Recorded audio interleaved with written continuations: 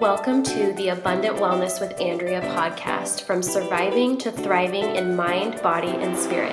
Hey there, I'm Andrea Jones, registered nurse, functional hormone coach, inner healing and deliverance pastor, and most importantly, wife and mother of two beautiful girls.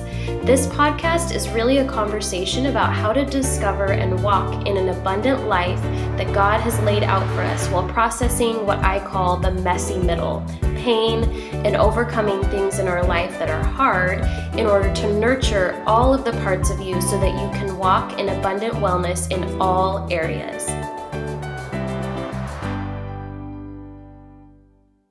Welcome to another episode of the Abundant Wellness with Andrea podcast. In today's episode, we have the immense privilege of having Joshua Moore, licensed mental health counselor and board-certified neurofeedback practitioner and owner of Alternative Behavioral Therapies Clinic in Vancouver, Washington, here with us today to talk about trauma, EMDR, and everything in between. So thank you so much for being here today, Josh. I am really excited for this conversation on trauma, emotional health, different modalities that we can really use to help people feel better, not only in their bodies, but function better overall, regardless of their diagnosis or their personal challenges. So thank you for being on here today. Sure. Thanks for having me. Yeah, absolutely. Well, why don't we start with sharing a little bit about you and your background and what actually led you to doing what you're doing today? Sure. I started off at the age of 21 as a drug and alcohol counselor. I worked in a level 5 security facility with 54 beds, teenage girls, more than polysubstance abuse, dual diagnosis, usually more than one run from other facilities. So we were kind of the last ditch, opportunity before they would send these juveniles to adult prison. Wow. And it was a long-term facility, so they stayed there for 9 months, generally to 18 months. Some managed to break through 18 months quite well. I don't think anyone ever got out earlier than 9 months. And I love that job, but that drug and alcohol counseling position really didn't get above $12 an hour pay. And Whoa. it was very, very hard to, it was very, very hard to make a living doing that, even though it was a wealth of experience and enjoyable and adventurous, and you learned a ton Yeah. because you'd have kind of all the roughest experiences possible, things I can never repeat on a Right. podcast because they're just too Yeah. decent, Right. too violent or too good, but it really knocks off all the triggers and you get really desensitized, which is good as a therapist. So it's a great place for people to start. I don't know that there are any facilities like that out anymore, even in the rest of the United States. I don't know that there are any. Wow. I think they all closed. So after doing that for a number of years, I joined the Army Reserves in order to try to maintain some sort of tolerable lifestyle. I was living in my parents' basement because Okay. it didn't go so well. And ended up working for a bit as the frontline medical receiver for our wounded warriors coming back from Afghanistan and Iraq Wow. in DC at Walter Reed. I actually closed the Walter Reed DC clinic and helped moved it to Bethesda. Got to spend a lot of time with a lot of interesting politicians and high-ranking military members, and got to do mass casualty triage 3 days a week as an orthopedic specialist and a combat medic. Wow. And they always said, so the average patient, without going into detail, would have an average of 2 amputees, maybe less, maybe more. So a lot of damage. And maybe they would take a year before we would be able to transition them from the ward to assisted living.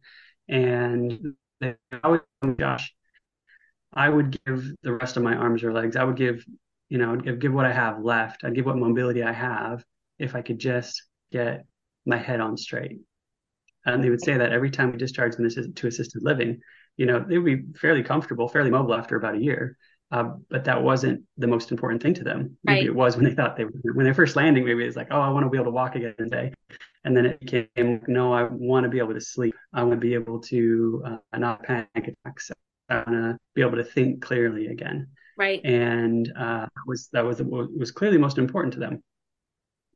So I got out of the Army, came home, and started looking into other options, ended up doing neurofeedback, Wow. and we run a PTSD practice and emerging modalities practice. Mm-hmm.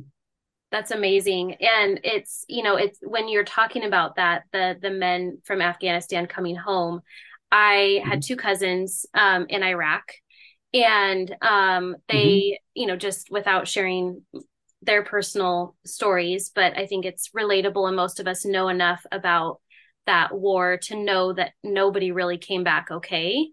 Right. And they were different men, and I will just say they were never the same. And so having modalities like this, that they're like, we've tried all of the different medications, we're going to therapy, we're doing all of the things, and yet I just feel numb, or I Right. just feel like I'm just like this, 1 out of 10 version of myself, like I'm not functioning to optimal capacity. And so and I think this actually really leads into that question of what is trauma, because I think that that might be the picture that most people understand. And so then they would Mm-hmm. negate their own trauma because maybe it wasn't like that. And so, can you help us to understand, from your perspective, Yeah. how would you explain trauma to somebody? From a neuroscience perspective, no. Yeah, whichever uh, perspective. yeah, Yeah. yeah. It is the overexcitability of the central nervous system to the point of failing to integrate short-term memory into long-term processes. Now that's overly simplified, but it's something like that. We have our hippocampus, and it's got information. It's really good at sharing that to the amygdala, which is the alarm system in our brain. So you've got, our short-term, long-term processor. We've got our alarm system, and then we've got like the rest of the brain, most significantly the frontal cortex. And we're trying to kind of navigate the world and orient ourselves appropriately. And when everything goes, so my amygdala, hippocampus, and my frontal lobe are all kind of on the same page, I can walk outside, see a hose coiled up, my wife gardening, and maybe for a fraction of a second, one part of my brain, without my knowledge, will say that's a snake. Mm, And I won't notice it, and I won't become escalated. I won't have like a pounding heart. My blood pressure won't change. And the reason why is because my frontal cortex jumps on right as fast and says like, no, that's a hose. And it's mm, like, cool, no problem. I'm completely unaware that my amygdala fired off about the hose, potentially being a snake. mm, Um, but then we'll use a friend of mine, an actual story from a friend of mine. Let's say though, then I go and I travel to another country. I'm in the military. This wasn't me. This is a friend of mine, yeah. but bit by a snake and rushed to a hospital, and they can't figure out how to numb the poison. They can't figure out how to neutralize the poison. They have to find the exact snake. So all the soldiers are out there trying to find the snake, and they have to find the snake that bit him. Otherwise, he's going to die. And at the final hour, they find the snake. They get the snake to the hospital, and they synthesize the antivenom, and he's saved just barely. It was a very traumatic experience. Then this person comes home, walks outside. The hose is in a different spot because the wife's been gardening. The brain says, that snake, the amygdala is firing off, terror, fear of this snake. The frontal Hmm. lobe, because the situation occurred in an escalated situation, the stress hormone cortisol blocks the integration Mm, between the hippocampus and the frontal lobe. In the frontal lobe, it can still shut down the amygdala, but it's not as fast because it's not actually talking about the same thing. That's oh, just a hose. But the message coming from the amygdala was a specific snake and a specific event and a specific fear that wasn't integrated into the rest of the cortex. wow. And so, because we have this disintegration, we get a backlog of responsibility in the campus that doesn't become integrated into the rest of the brain, namely the frontal lobe in this case. And there's a failure to downregulate the amygdala. And every time we go back to try to process that, which is often in our dreams, maybe it's when we're out and about, we become escalated, we get nightmares, we wake up adrenalized. And there's actually a Goldilocks zone where maybe I could process something and integrate it, and but it's going to be above like a very we'll say static state because it was traumatic. So if I go back to something that was traumatic, I'm going to remember how that felt. I'm going to maybe re-experience Right. some of that. But if I bypass this Goldilocks zone, I think as Bessel calls it, I'm not going to get anything productive done. Okay. So I have to actually find that sweet spot where I'm kind of in it, Right. and I'm feeling it. I think people say you got to feel it to heal it, which is true sometimes, Right. but there are exceptions. Right. um, so that I can, we'll talk about the exceptions because that's really interesting. Um, so we can integrate that information effectively. We're actually processing the world correctly, and we're able to not go into a dysregulated, unstable panic state. Okay. There's all Right. kinds of ways to help people through this, which I'm sure we'll talk about some of those, because you can approach this from multiple angles in order to get the job done. So, Right. No, mhm, I think that was a brilliant explanation. I've actually never heard it mhm, described that way before. So I think that that explains it really, really well because it is, at if I'm understanding that and if I'm imagining if I was a client sitting across from you and asking like, I don't know why I freak out when I see snakes. Like it doesn't make sense. And I try to tell myself the truth and it's not, my body's not responding. It's like we have to mhm. understand how our brain and our body were wired to protect us. And while that Right, was helpful in the previous situation, it's not helpful now when it's not actually a snake and you're not actually in harm's way. But correct. moving through that, that process, I'm curious for you as a practitioner when you're counseling somebody or they're in your office and you're just kind of talking about, let's say it's the same situation. How do you determine? I'm sure it's very easy for you to determine when somebody needs a modality that's not just talk therapy, because again, we're addressing the wrong part of the brain if we're just accessing the frontal lobe. So Yes. how do you observe that in a patient? Um, well, I think I'm pretty quick to use the best tools I have, and some of those would work great with severe trauma. But in my own clinical practice, I probably see a lot of clients that have already seen 10 therapists and sent 10 doctors, and so I can kind of rule out some traditional approaches just Pretty because they've already easily. done those. Yeah. And there's no way they haven't been done at this point. However, their history could also rule that out as well. So if somebody has had some sort of severe trauma and in their childhood, and that could look like, were you a stressed kid? Because everyone's going to say no if they haven't done a lot of reflection. That's just Right. how kids, it's like, I can admit to being a stressed kid, but not a traumatized kid. And then you start to dig into their story and it was pretty horrible. That's called normalization. It's what every kid does. There's like no limit to that, by the way. Okay. So, um, but if they were a stressed kid, kids aren't actually supposed to be stressed. Okay. Right. So we'll have, we have a category for that. So, but you can tell when somebody has had early childhood trauma. If it's chronic, the chances that talk therapy are going to cut it start to drop. And I think that's seen in research. You'll see some research that just cognitive behavioral therapy is really good. And then we see some, control studies where we contrasted against EMDR. All of a sudden, the efficacy of CBT drops to the floor. And you're like, well, why was it? It did so good in this study over here, and then it doesn't do good in this contrast study. Well, it really depends on how you filter the participants, doesn't it? I mean, Right. so if I have people who have some trauma in adolescence and some trauma in their adulthood, it's not chronic, it's not from primary care support system, it's not, maybe it is sexual, but it's one single event, or maybe it's not sexual, but it's not chronic, or heaven forbid, it's some sort of severe abuse from the primary support system. You're going to get very, very different results if you sort them very, very different ways, and you're going to see kind of the cards fall differently for each modality. And I kind of have a strong bias. I believe that CBT is more of a good tool that you can use. I don't particularly find it to be like a specific modality for psychotherapy. That doesn't seem to fit that. It's Right. not an orientation, it's a tool. EMDR is a fantastic tool for single-use trauma, for non-chronic trauma that is, after the age of 7, something like that. Okay. You could use it on other types of trauma, but I would think that its efficacy is going to drop. And we have fantastic studies on other approaches to trauma that work great with earlier trauma, that work great with more chronic trauma. And I would probably refer someone to go look up Ruth Lanius's 2020 study on neurofeedback. It might break your brain a little bit. It's really, really good results.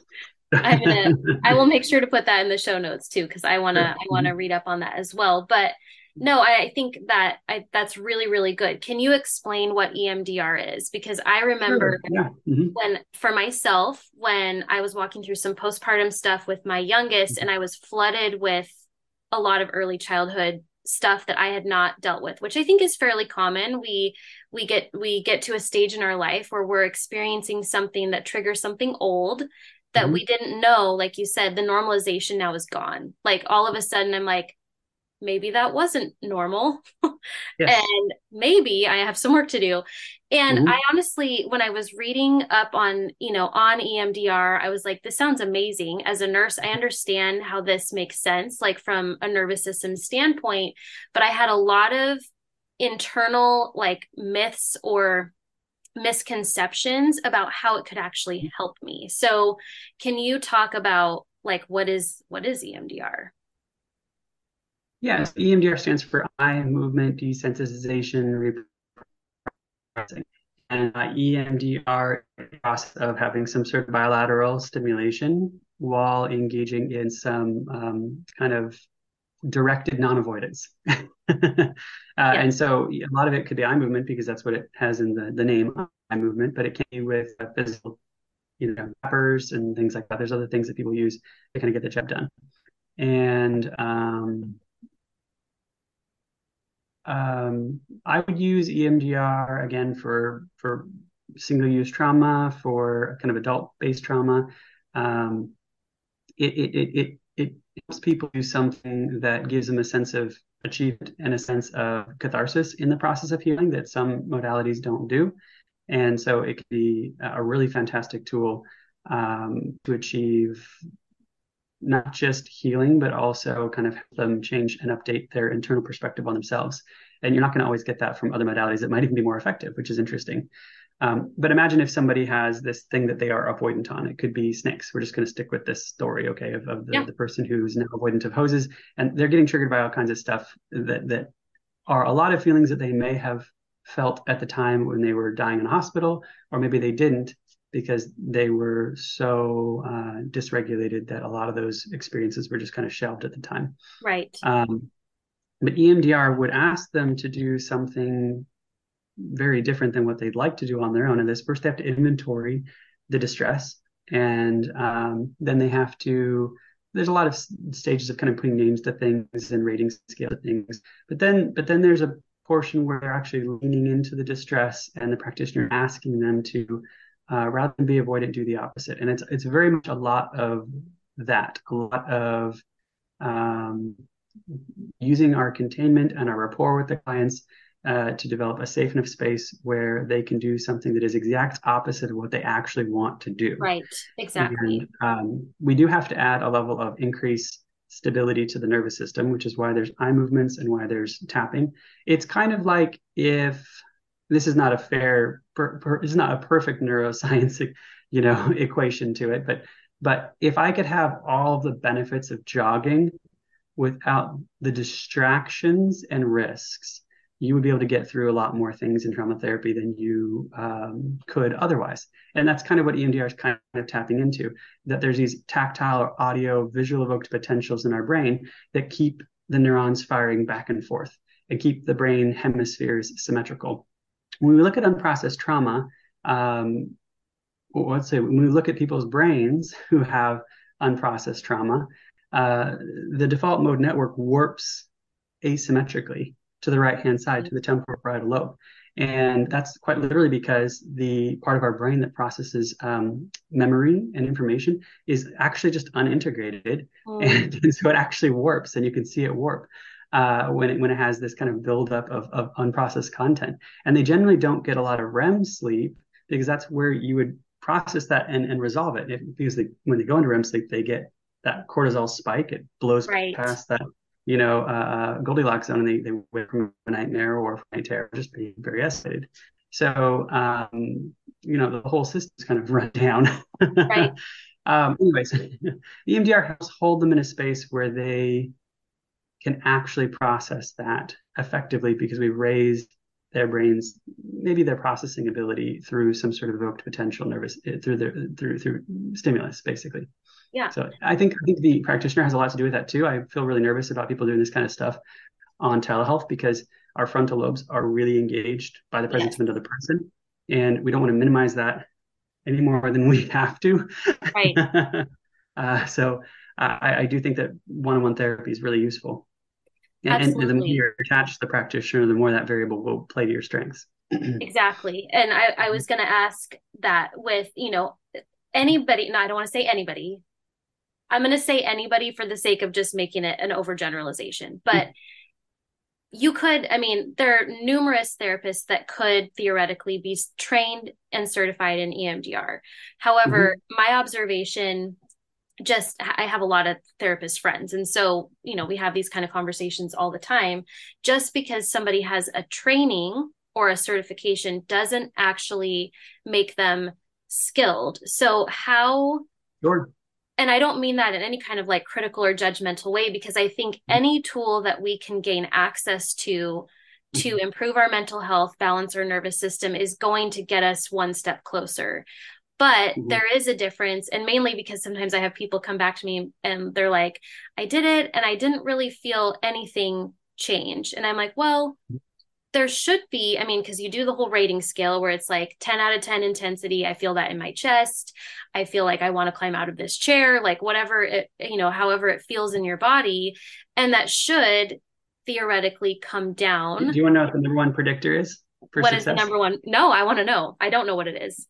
Their attachment to their therapist. Okay. I was going to ask that. So then how would somebody, Mhm. because you can go on like Psychology Today and be like, I need, Andrea said, I need to find a therapist that specializes in EMDR because I have some trauma I need to Mhm. process. And then like 500 people come up. So is it kind of like dating? You kind of just have to get in there and find somebody that Yeah, fits with yeah. you or, If someone it's not common that people come to me and they've never seen anybody else, but it can happen. And I always encourage them to meet a few other counselors. okay, What do they know what they like? How do they know I'm a great fit for them? right, We don't have a lot of context until we gather up a few things to contrast. And yeah, I mean it's not, ridiculous to think of that as like, oh, I've got to get out there and I've got to interview a whole bunch of people. Like you can say, like, I've got to speed date a whole bunch of therapists, yeah, like as much right, as we want to keep those kind of analogies far away from mental health. yes, um, we do need our clients to, yeah, it would be best if people actually got a lot of different experiences with a lot of different types of counselors because they're very, very, very different. And how do you know what you like if you've never been to therapy before? So, right. and that's difficult. That and the safety aspect, Mhm. right? Or the attachment or the attunement aspect of how much can I really let myself process this Mhm. maybe very emotionally intense traumatic thing if I Mhm. don't feel safe with you. Like I'm not, how much are we really going to be able to process in that place? So I think Mhm. and that can develop over time too, right? So maybe you don't actually get to the place where you're doing any eye movement, you're not doing any of the actual EMDR until maybe 5 or 6 sessions in because you have Mhm. to develop that level of safety Right. and I would Yeah, imagine I mean, you want to look at the history, and that's part of the EMDR process is not just doing inventory, but also doing a history. You know, some people, no matter how many times you meet with them, you're not going to feel, the kind of rapport that it would be ideal. It could be personality, it could be temperament, it could be, style. It can be gender, and it's not weird or unusual for clients to connect more with the opposite gender. And while that might sound weird, the reality is we can project more about our own gender, mm, and so we project more judgment from our own gender. interesting. And so, we don't project or expect as much judgment from the opposite gender because that they're less known to us. So that's just a easy, quick way to explain why that's often the case. So That's really interesting. Yeah, I've never heard that before. So that makes a lot of sense. And so if I were to regurgitate a little bit of what I heard you say of how it helps. It's helping to regulate the nervous system by kind of down Mhm. regulating the emotional intensity attached to whatever the person was going through. Would Well, I that would say be that EMDR close? works on the other side of I would Okay. actually say EMDR probably works on your side because we're increasing the brain's stability Okay. during higher cortisol. So I'm not sure EMDR is interesting because I'm not sure that we are lowering the arousal with the same, event processing. I think we're raising the Goldilocks from the other side by Okay. stabilizing the brain within that distressing experience. And so Okay. EMDR can be more cathartic because you can get through something worse and overcome it, which means that you are now someone who has done that. And that's why it Yes. has kind of more impact on our identity than what if I were able to lower the arousal level on the same event, which would be less distressing. Well, that sounds Right. pretty good. And it is good because it is less disruptive. But we aren't the person who conquered that bigger mountain. Right. And I'm not saying that pain is always gain, but sometimes it is Right. because life is hard. We need to be someone who can take it on. We want to see ourselves as someone who can take on hard things. Right. And again, there's a limit to where that's not a good idea yet. Right.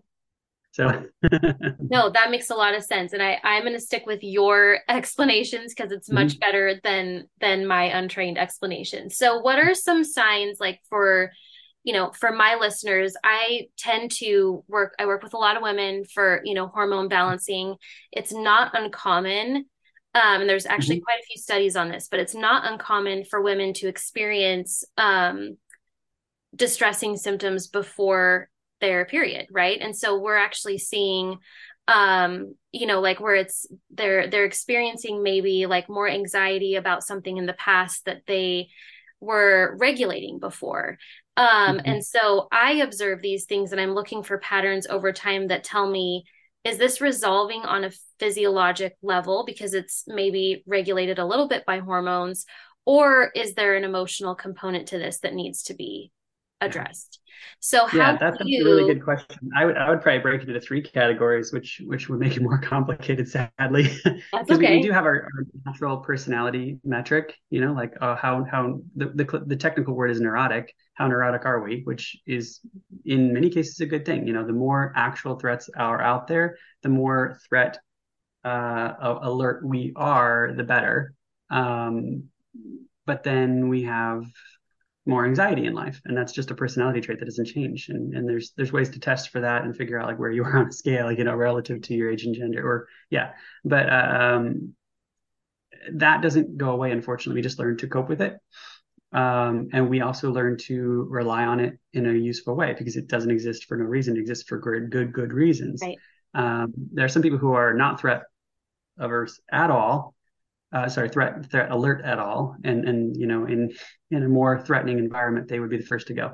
No, Right. they're very cool, but you know, I nature know a would. few of those. Yeah. So you have that baseline, which is something that sometimes we do best by accepting it about ourselves. If we're like I'm a fairly neurotic person. Again, it sounds like an insult. It's actually not. It's just a personality metric. Um, and that makes me more alert to threats and I'm more concerned about threats and I open mail and I'm more conscientious that mail could be a bad thing. Yeah. Other people are opening going money, Yeah. you know. It's I want uh, $1,000. Yeah, my brain doesn't go there yet. right, yeah. Yeah. And again, some of that could be personality, and so you want to suss out maybe what's personality and what's not. And sometimes I think when you say, well, the other part could be instabilities um, from hormones, instabilities from autoimmune diseases. Sometimes something's just broken, and we're going to see a lot of very difficult to attribute um, experiences. And especially if there's psychosis, that's gonna multiply the issue, not add to it, but multiply it. And I've experienced those kinds of things in my clinical practice as well as in family, and it's difficult.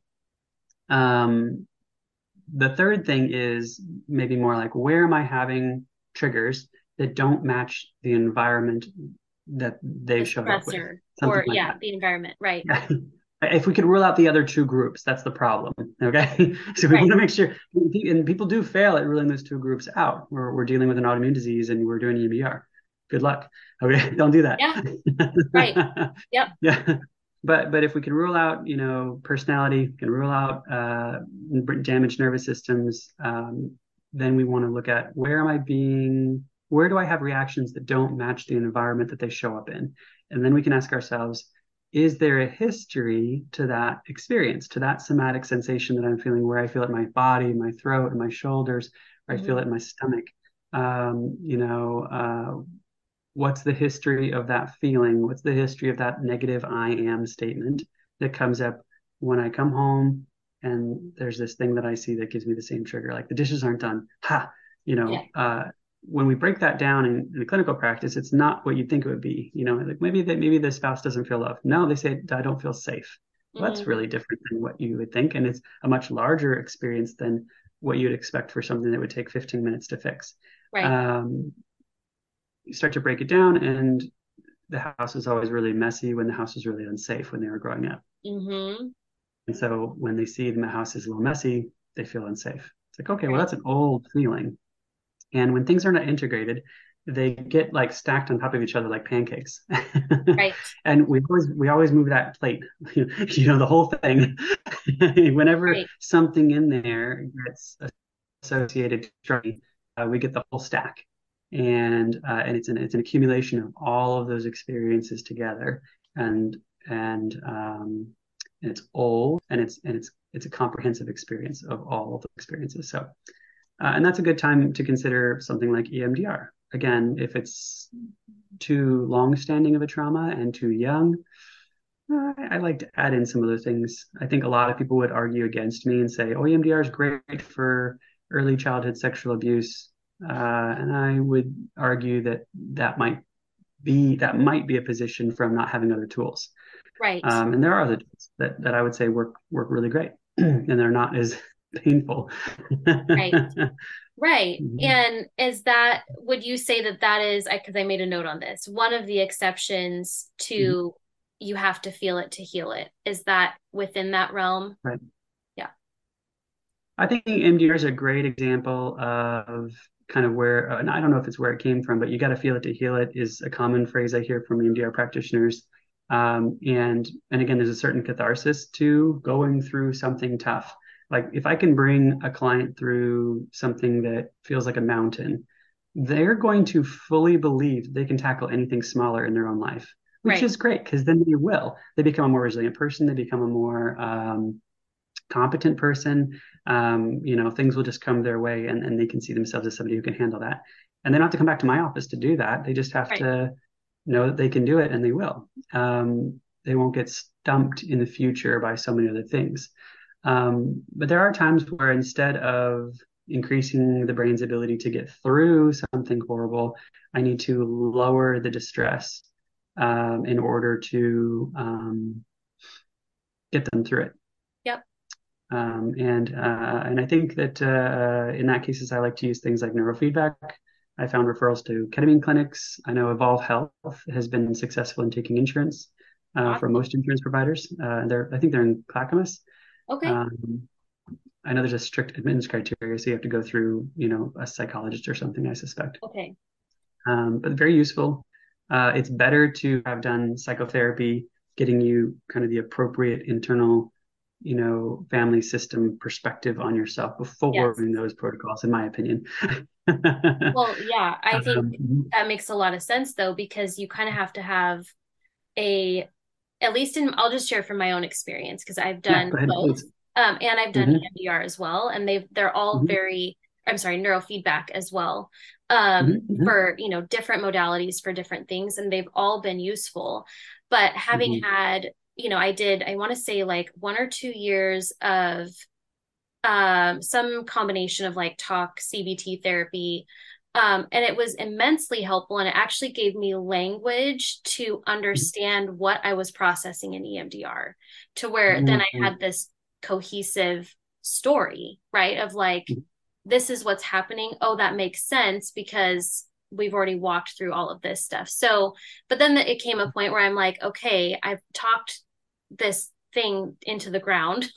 And now Mm-hmm. it's like now I'm still having the emotional or somatic experience Mm-hmm. that is not, I'm not where I want to be yet. Like I'm not the functioning to the degree that I want to be functioning or healthy. And there's a lot more, to that story than I'm going to share on this particular Sure. episode. But I think that's where it is very beneficial to be working with somebody that knows when you've reached your limit on something and when it's time Mm-hmm. to address it in a different way. Like, for example, I talk to a lot of my hormone clients about like, there has to be some level of physiologic balance before Mm-hmm. we can even address the emotional stuff. Like if your B vitamins are tanked, if you're not getting enough protein, if you're not getting regular sleep, if Mm-hmm. you are like drinking 5 cups of coffee a day and you're wondering why you have anxiety, like let's get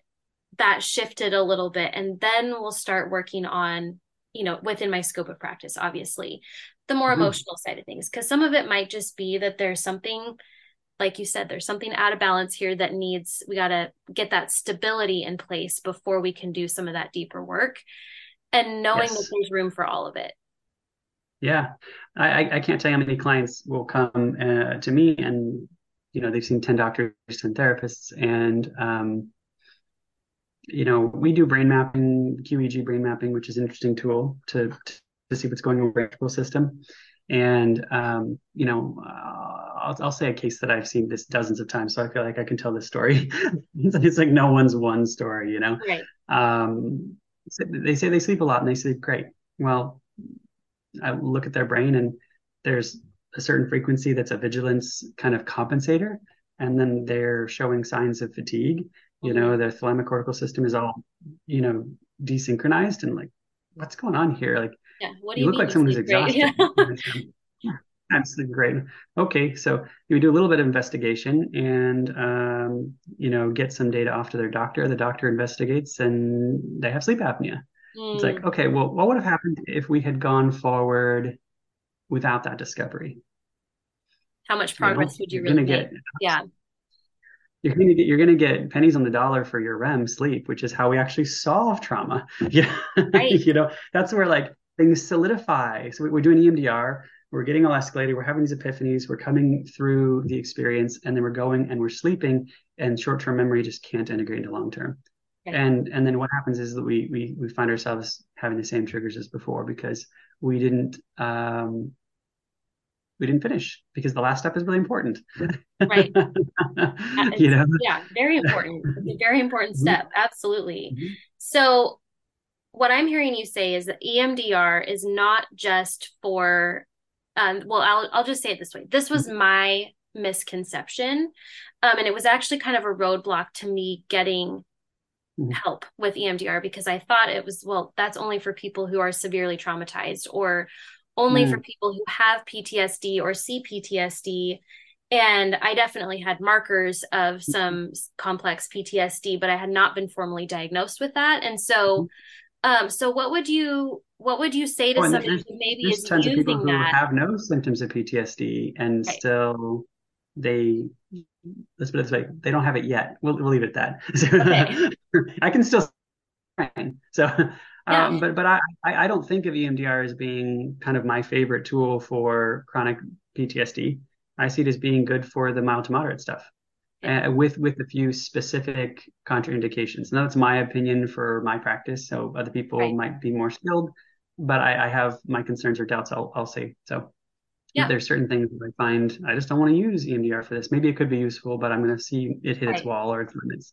I think that it is a really popular therapy because it slides under the radar of talk therapy, psychotherapy. So there's no lobbying and no federal Right. documentation to try to get it covered.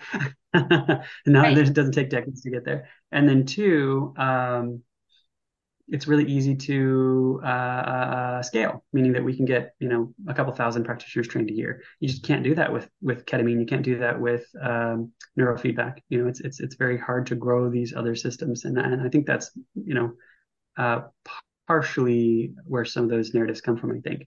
Though I do believe anecdotally some practitioners could use it in a scope that others or the average couldn't, just because Right. of skill and attachment. So so there are exceptions. So Yeah, no, that's good. And Mhm. I think what I would kind of nutshell with that is that, well, for me, and this is again, this is how I looked Mhm. at it, was like that was a disqualifier for me personally, Mhm. when really there were things that EMDR was extremely beneficial, Mhm. for Yeah, resolving. I've been And a then patient. Yeah. yeah, yeah, and then Mhm. neurofeedback brought another layer to that Mhm. resolve, right? Because it was helping to kind of lower the intensity of the distress Yes. that was happening in my brain. So, and there's a whole lot more to that, like why Do you that mind was if I ask happening. what kind of neurofeedback you did?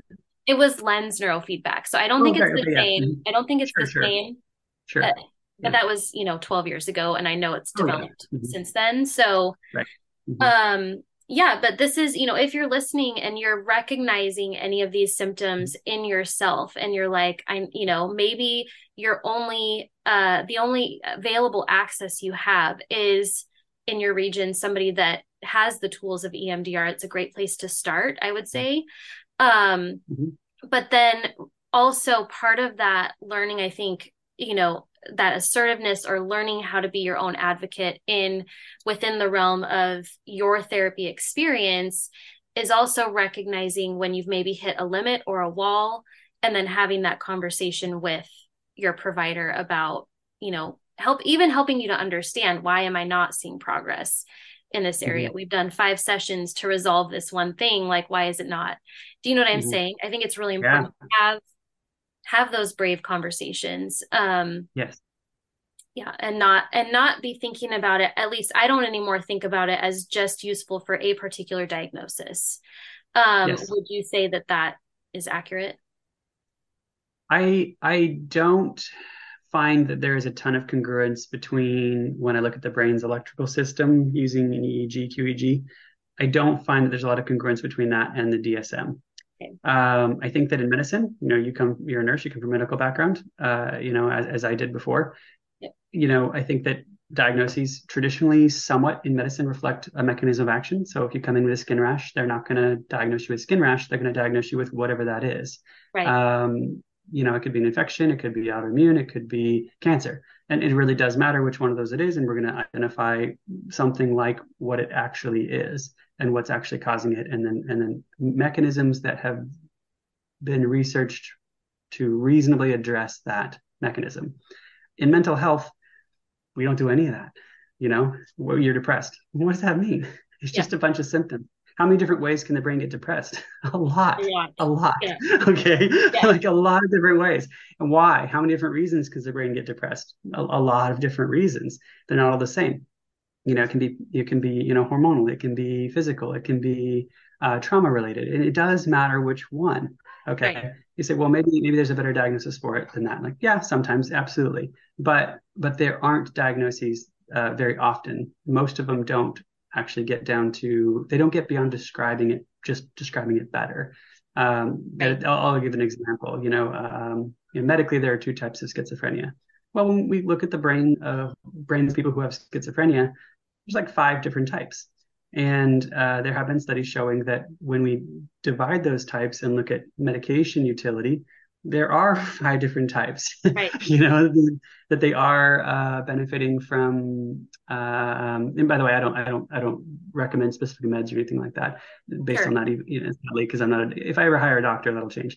Right. So, Right. but, but the brain doesn't really become very congruent with the diagnostic manual. And so I don't find a lot of utility out of it. I'm pretty good at diagnosing, but it doesn't offer me a clear path forward.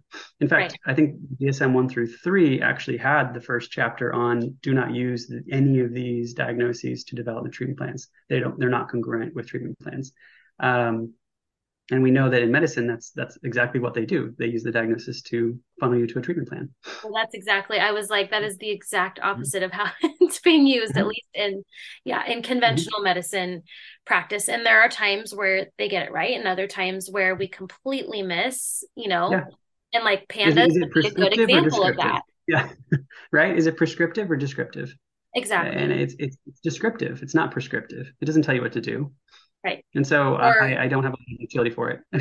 right. Or even why it's Mhm. happening in the body. Because if we Right. understand the Yeah. mechanism, like for Hmm. example, pandas, a kid is coming in with OCD. Are we just going to treat that with cognitive behavioral therapy if it's an infectious source? Hmm. That doesn't make sense. Hmm. Like if it's an Yeah. inflammatory, like you were talking about, an autoimmune process, an inflammatory process, that's going to change how it's going to change how we move forward because we're looking at a different mechanism of action or a different mechanism of injury or for example this was the really interesting thing with my neurofeedback experience. So I actually I'd fractured my skull and it was undiagnosed because I was in nursing school and I went to the doctor and they said, oh, if you didn't black out, there's no way you could have had a concussion. I'm like, well, I did like black flashed before my eyes. I did actually feel my brain hit the back of my skull. Like maybe you should look into that. And they're like, no, no, no, you're totally fine. Like, I don't know what fine means, but whatever. And I definitely had post concussive symptoms for at least 2 Hmm. weeks, probably longer when I look back at that Hmm. story of that period of my life. But then none of those symptoms really came to the surface until I was postpartum with my Hmm. first. And it was like my whole thyroid adrenal axis had completely shut down. My thyroid was out of Yeah. control. And thankfully, my naturopath had been trained in neurofeedback. He's like, can we map your brain? Like, Hmm. I can feel the Hmm. fracture on your head. Like, we need to look at, where this is impacting you. Yeah. Because it was causing insomnia. It was causing a lot of different, just physiologic, horrible issues. But he was the one, this is the super fascinating part. When he mapped my brain, he's like, I see survival patterns in your brain. Hmm. Hmm. Can you tell me like a little bit about your childhood, like because that does impact your physical body. He was the first person that actually helped me to put some of those pieces together of like, oh, I need to really address the mind and the body in this season really to get the healing that I need. um and so but that was really how I had discovered like, wait, my HPA axis is a hot mess, in part because there was a physical injury.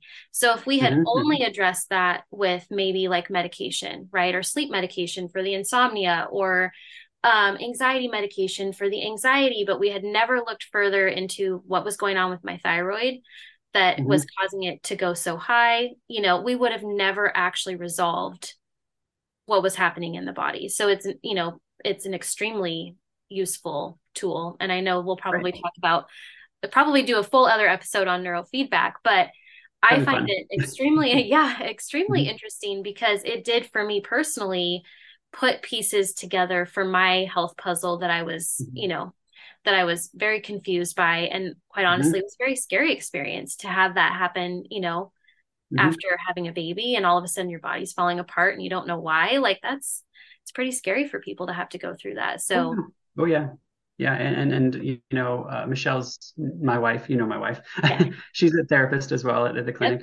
She's no stranger to postpartum issues. And after our second kid, borderline psychosis, Oh, extreme anxiety, throwing up in the bathroom kind of level of anxiety, oh, just yep. intolerable. And so we did a brain map on her, and her brain had shifted to what we call a fast slow phenotype, which is what Mm. you see in dry drunks, or people who just are much, much, much more functional when they drink. And that's Wow. because you give them drinks and their brain behaves normally.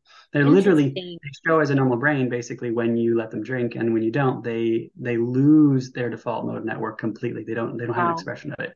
Or in her case, it speeds up and becomes like it's running at 2 or 3 times the speed that it's supposed to, and that will Wow. give you horrible, horrible panic feelings.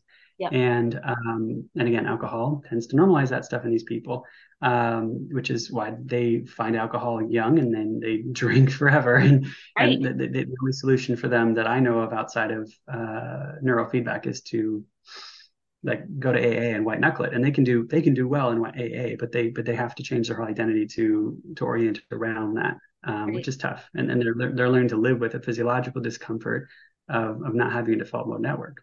Right. When we do some training on these people, It's very simple. We put some sensors on their head, just a few. Once we understand what's going on, we train down the fast rhythms. We train up the slow rhythms. 5, 10 sessions in, their brain kind of gets it, and you kind of see it click, and Okay. they'll break a sweat. They'll be like, "Whoa," and they'll say things like, "Man, I don't actually need to drink. This is actually why I drink."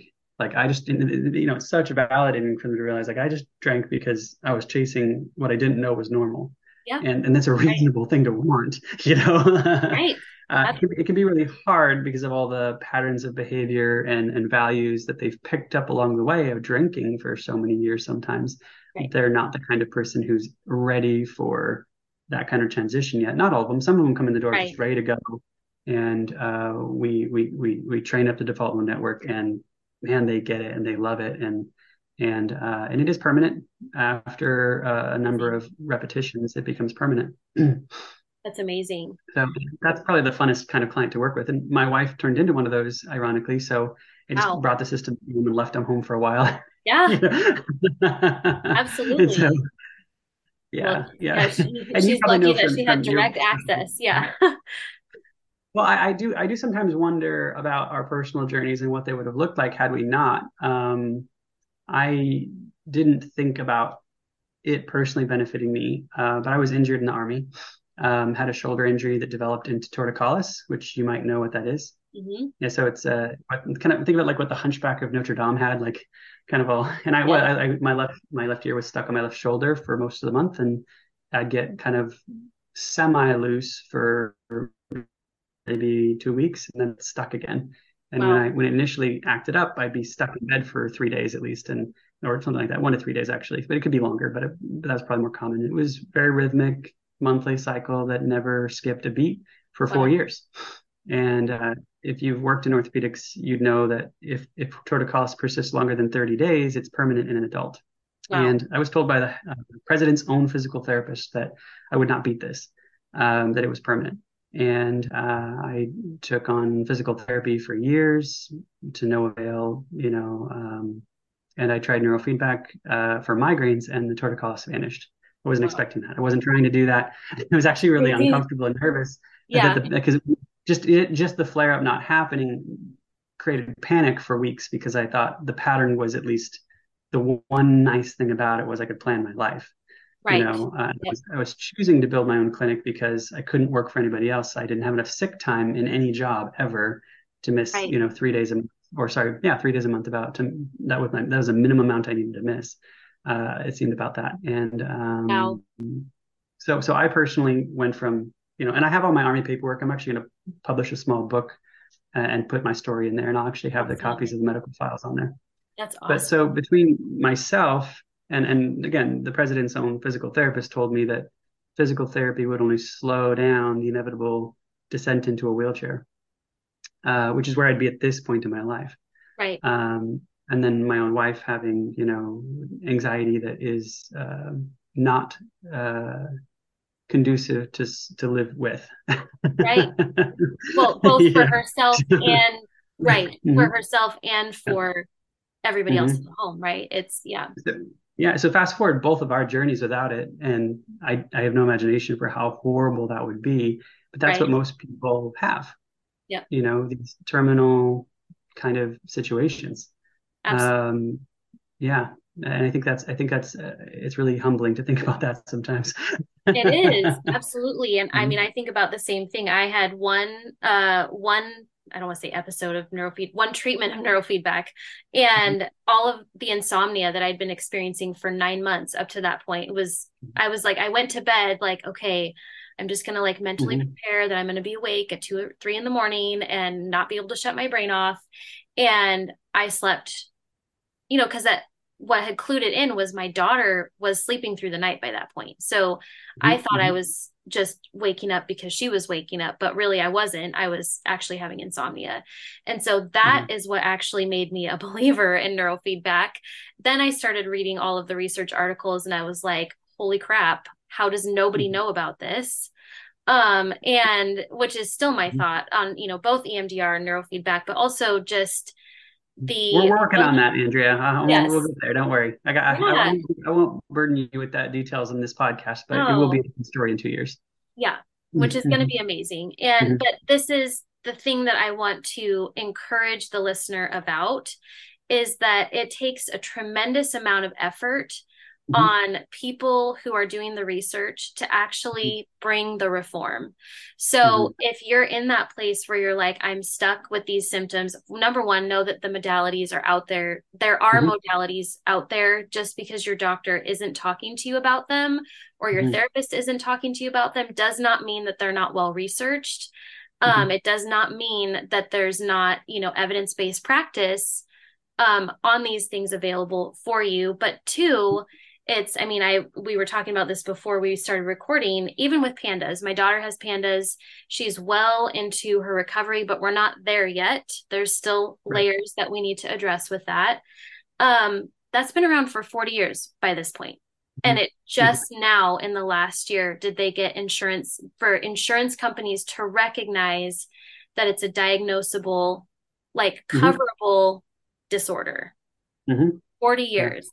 Yeah. So there are people like Josh, there are people like me. I'm not really like heavy in the research realm of pushing things forward, Mm-hmm. but that are doing the work and putting the footwork in there to bring these therapies so that we can eventually someday hopefully get insurance to Mm-hmm. recognize the validity and the necessity of Mm-hmm. treatments like this. So I just want to say thank you for what you do. I think the work that you and your wife and your clinic are doing is absolutely amazing. I send people to you all the time. I don't know if they say that, but I do refer people to you guys all the time. I'm looking forward to getting neurofeedback for myself at some point in the near future. But what would you say, maybe just a word of encouragement for the listener? I know you treat a lot of different symptoms, but maybe that's fearful of trying again, because I think we both actually work with groups of people. At least for me, I get a lot of women, they've tried everything like for their hormones. So there's a little bit of that fear or that hopelessness of what if I try and it's not the thing that I need. So, what would you say to the listener who might be feeling that way? So first of all, you can be stronger than you think you can be. We can become something like infinitely resilient. We're not going to figure everything out. We're not going to find solutions for everything. We're not. Okay. But there is beauty in what we can become through things, nonetheless. Um, and I don't know how to articulate that well sometimes, but I do see it. My clients teach me this often. And it's not extremely reassuring, I'm sure. But we have to find the things that let us move one step forward at a time. And those are the things that we're willing to do, the things that we're able to do. And nothing else is even worth looking at. Sometimes you just Yeah. have to look at what am I willing to do? What can I do? And that's the pool that you can draw from. And sometimes that's really slow because maybe what I can do or what I'm willing to do is just do some self-care and focus on a little bit of taking in a little bit of learning, a little bit of education, maybe watching a podcast. Right. And that's one thing that I love about, the decade that I live in. There's the best information in the world is available to everyone. It doesn't cost anything. It's virtually everyone has access. You can go down to local university and get a little bit of education, but that's just local talent. You have hundreds of thousands of talented individuals putting their stuff online for free, and they're going to blow away whatever you can get locally. Yep. It's just the truth. True. It's the truth. And so they can absorb something while they're doing whatever they have to get by or hold it together. And there is a study that's worth understanding. It's done on pain and opioids, so medications, pain medications. I think it's worth understanding from a theory standpoint. If people are left in suffering for chronic pain, after 2 years, there's a noticeable and progressive increase in their pain tolerance. Wow. And there's no limit to that. And I could give stories, working at Walter Reed about the little old lady who had bone lumbar arthritis who thought it was stiffness. She didn't feel pain. She just had, came on gradually her whole life because she didn't do anything crazy. Yeah. and she did not want the knee replacements, the bilateral knee. She didn't want them. She didn't thought that was necessary. And then seeing another person come through with 25% arthritis and in the knees and being in extreme pain and wanting whatever anyone could give him. If we give somebody pain medication, for chronic pain, the research shows that after 2 years, there's a decrease from baseline on pain tolerance, and there's no limit to that either. And so, Wow. what we reach for really, really, really matters. There's been legislation that keeps getting kicked down the road to ban opioids for chronic pain for this reason. If you hear this podcast, I'm not recommending any changes. I'm not recommending anyone do anything specific with pain meds or anything like that, but that we do want to be careful what we reach for. Yes. And so while you're suffering, know that time is actually your ally. In time, we do improve, we do become a more resilient version of ourselves if we don't Absolutely. reach for the wrong things. Absolutely. And exactly. And, and just encouragement that it does take courage to reach out. It does take Yeah. courage to take that step and say, you know what, I'm willing to try again, even if it means maybe it's not the right fit or it's not the right fit for right now. But it is, it does take a tremendous amount of courage to get your butt in the chair, Mhm. and start Mhm. opening up a conversation about what might be going on. So, if you're listening and this resonated with you on any level, I just want to encourage you to go find Joshua in their clinic. I'm going to put the links in the show notes. But Josh, do you have any final parting words? Just that I want to encourage your listeners that there's lots of stuff out there and the world is getting better far faster than it's getting worse. And that's actually not been obvious throughout human history, but it's very obvious now. There's cures for things being developed every year. There's advancements in treatment that are being discovered every year. Um, and and if you're coming at it from a purely objective standpoint, there's reasons to be optimistic. And I really, really do believe that. Now, we don't get that message from the media. We don't get that message from social Right. media. We don't get that message from anywhere, but it is true nonetheless. It's in the statistics. The world is getting better far faster than it's getting worse. And there's reasons to stay in the game. And there's reasons to continue fighting. And there's reasons to continue looking for good tools to make our lives better when we're suffering, and to not give up. And I really do feel that.